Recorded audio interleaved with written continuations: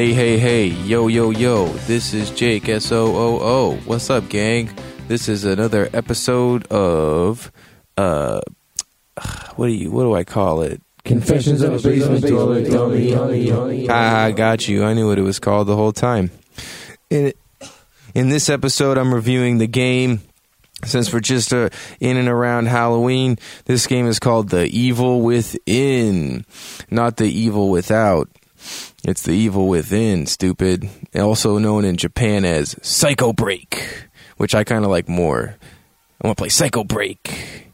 And this is a third-person survival horror game, just like the ones we played growing up on PS1 and PS2 and PS3. It's a real throwback to the action and adventure and absolutely horrifying moments of the third-person survival horror genre. And I like this game.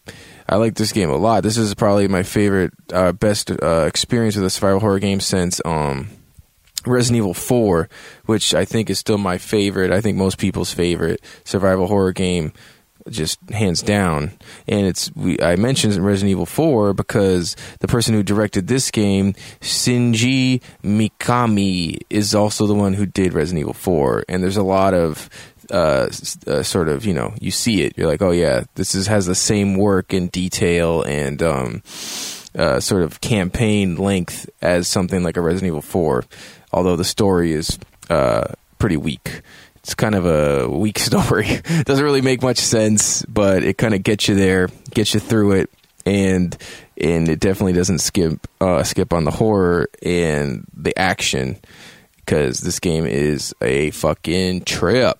You start as a detective named Sebastian, and you go to investigate a bunch of murders, like a murder spree at a hospital, and as you're in there, you get sort of captured by this ghost or this fucking demon, and when you wake up, you're in this basically like butcher shop for people, and there's this zombie chopping up people, and you wake up, and this is where the nightmare, and it's a fucking nightmare. You're playing this fucking nightmare.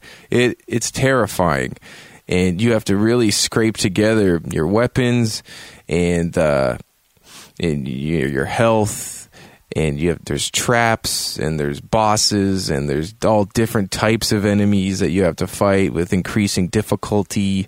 You get many different weapons to choose from. You start with the pistol, and it's not very effective, so you're using stealth a lot in the beginning, which is cool. You have to creep up on guys and knife them in the head or cut their head off or some crazy shit.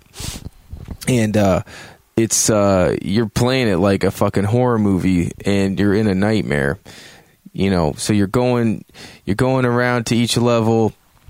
There's guys called keepers, and they're these big humanoids with these giant heads, and they have giant meat hammers that kill you with. And there's sadists with chainsaws, and you got to get your shotguns out. You can get this thing called an agony crossbow that shoots like bolts of all different kind, explosive bolts.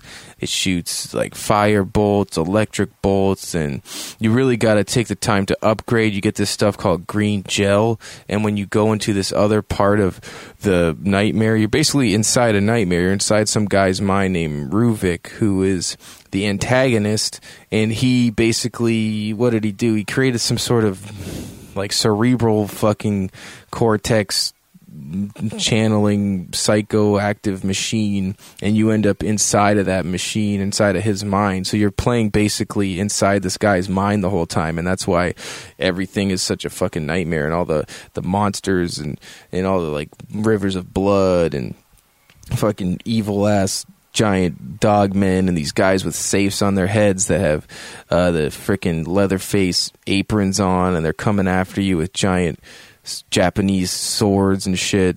It's crazy. And so you have a safe house option that you go through this mirror, wherever you find a mirror, and you go into the mental hospital, and you can upgrade your guy with this green gel that you have to collect. and the green gel will like extend your health. You're running, you're going to do a lot of running. It can increase your weapon strength, your ammunition, and you got to stay on that to upgrade, because if you don't, you're going to get killed very quickly. It's very easy to get killed. There's booby traps, and they don't skip on the fucking gore when your character dies either. You get your head ripped off, you get your body mutilated, smashed, smushed, ripped apart. It's insane, man. It's insane. So what you have to do is you have to figure out how to get out of this nightmare world, and you meet a couple different doctors that worked with this guy Ruvik before he went crazy, and you find out a little bit about his backstory, about how he's like part of a rich family that was killed in a fire, and you find out that he's the one that killed them. And so you get to play in the mansion, his old mansion. You go to this different graveyards, and you go to like this crazy like cave system, which is pretty cool. You gotta continue to collect your weapons, and fight. You get bosses, but the bosses are cool. Well, I really liked fighting these bosses. And what else about this game, man? It's horrifying. I don't know how many times I can say that. It's on all the platforms. PS3. This came out in 2014 too. Shit, I just never played it. It's super good for Halloween. If you want to play a game that's, a horror genre game, I gotta say, this is good, because the Resident Evil games themselves have been slipping ever since Resident Evil 4. I liked Resident Evil 5, but I didn't like it as much as 4, and then Resident Evil 6 was fucking garbage. So to have this game come out and be completely separate from Resident Evil, the series, and sort of do better at it than Resident Evil did, you kind of get why this guy... Shinji Mikami did what he did, and worked with Bethesda, who you all know from, what do they do, like Skyrim, and they do some huge games.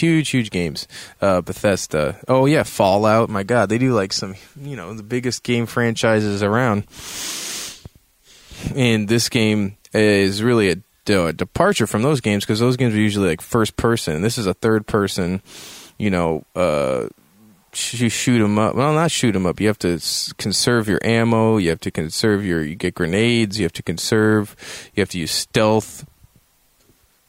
You do have to use your brain at times, actually, to get around certain booby traps. There are some pretty simple puzzles that you have to figure out, or you'll die and get tore to fucking pieces.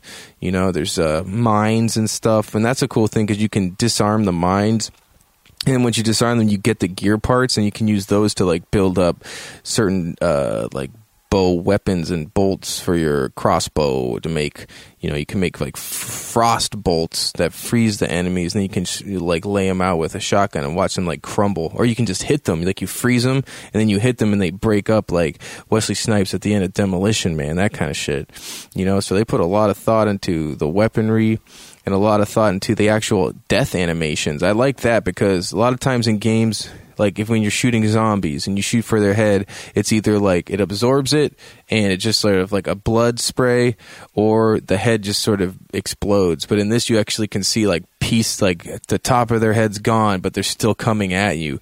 Or like there's just a big divot in their head and they're still alive, and you shoot them again and again, and then boom, their head just fucking flies. Or you hit them with a shotgun and the head just flies apart. You can take off limbs and stuff. Like it's very detailed gore, which I appreciate, because I like gore. And if you're going to do gore, it's kind of cool to get it more detailed, because it's more fun to watch and play. You have a couple other detectives that you're friends with, and you sort of meet up with them at different points, and you guys, there's sort of some sort of like, not co-op gameplay, but you have a sort of buddy, and you have to like make sure you keep his health up while you're fighting other people, because if he dies, then you have to start again. I actually went through and played this game a second time. I was kind of pissed though, because I did it on medium difficulty, and then I beat it, and I wanted to play it on hard mode, but there is no hard mode. You have to like unlock hard mode somehow, and I don't like to do that, because with New Game Plus, I like to play it on hard mode, because New Game Plus is a fun option where you get to keep everything you've collected from the first playthrough and then play the game again with like all your ammo and items and upgrades. But playing New Game Plus on medium mode sort of defeats the purpose. It's kind of a walkthrough. Like, I go to these big parts that were really difficult in the first playthrough, and since I'm so upgraded, I go and like this big battle that was like crazy and long sort of like ends on a fucking whimper, and I'm just sort of standing there and I've killed everybody, and I'm like, oh fuck, well I guess I'm moving on. So I don't know why hard mode has to be unlockable. I know when they do like extreme mode and like suicide mode or whatever they call it, like those are unlockable, but to have like just basic hard mode be unlockable was kind of a pain in the ass, especially because I wanted to play it a second time. And I did enjoy when I started playing. I got about to 5th, 6th, or 7th chapter. I should say this game's like a 20-hour playthrough, so it's no joke, man. It's cool that they did that, because I feel like a lot of times they substitute graphics and this shit for duration. So you're getting a game and it's super cool and it's long, like The Order.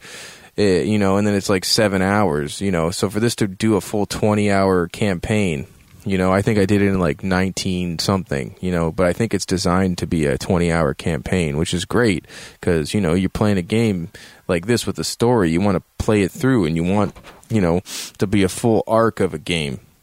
And I find that 20 hours for a game is kind of the sweet spot if it's a good story, which this isn't necessarily a good story, but it is a really fun game, especially if you're already a fan of the survival horror genre. And even if you're not, like, this game will scare the pants off you, and, you could probably still have fun with it if you don't like survival horror. It's not that big a deal,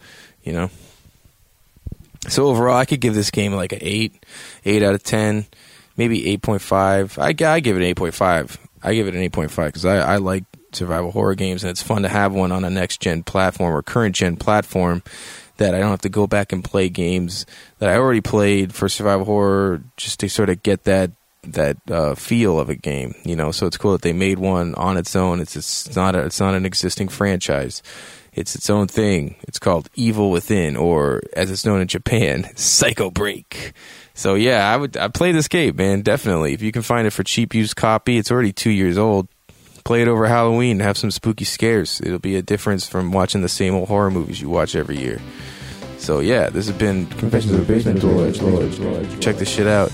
It's a fun game, and I will see you with another episode soon.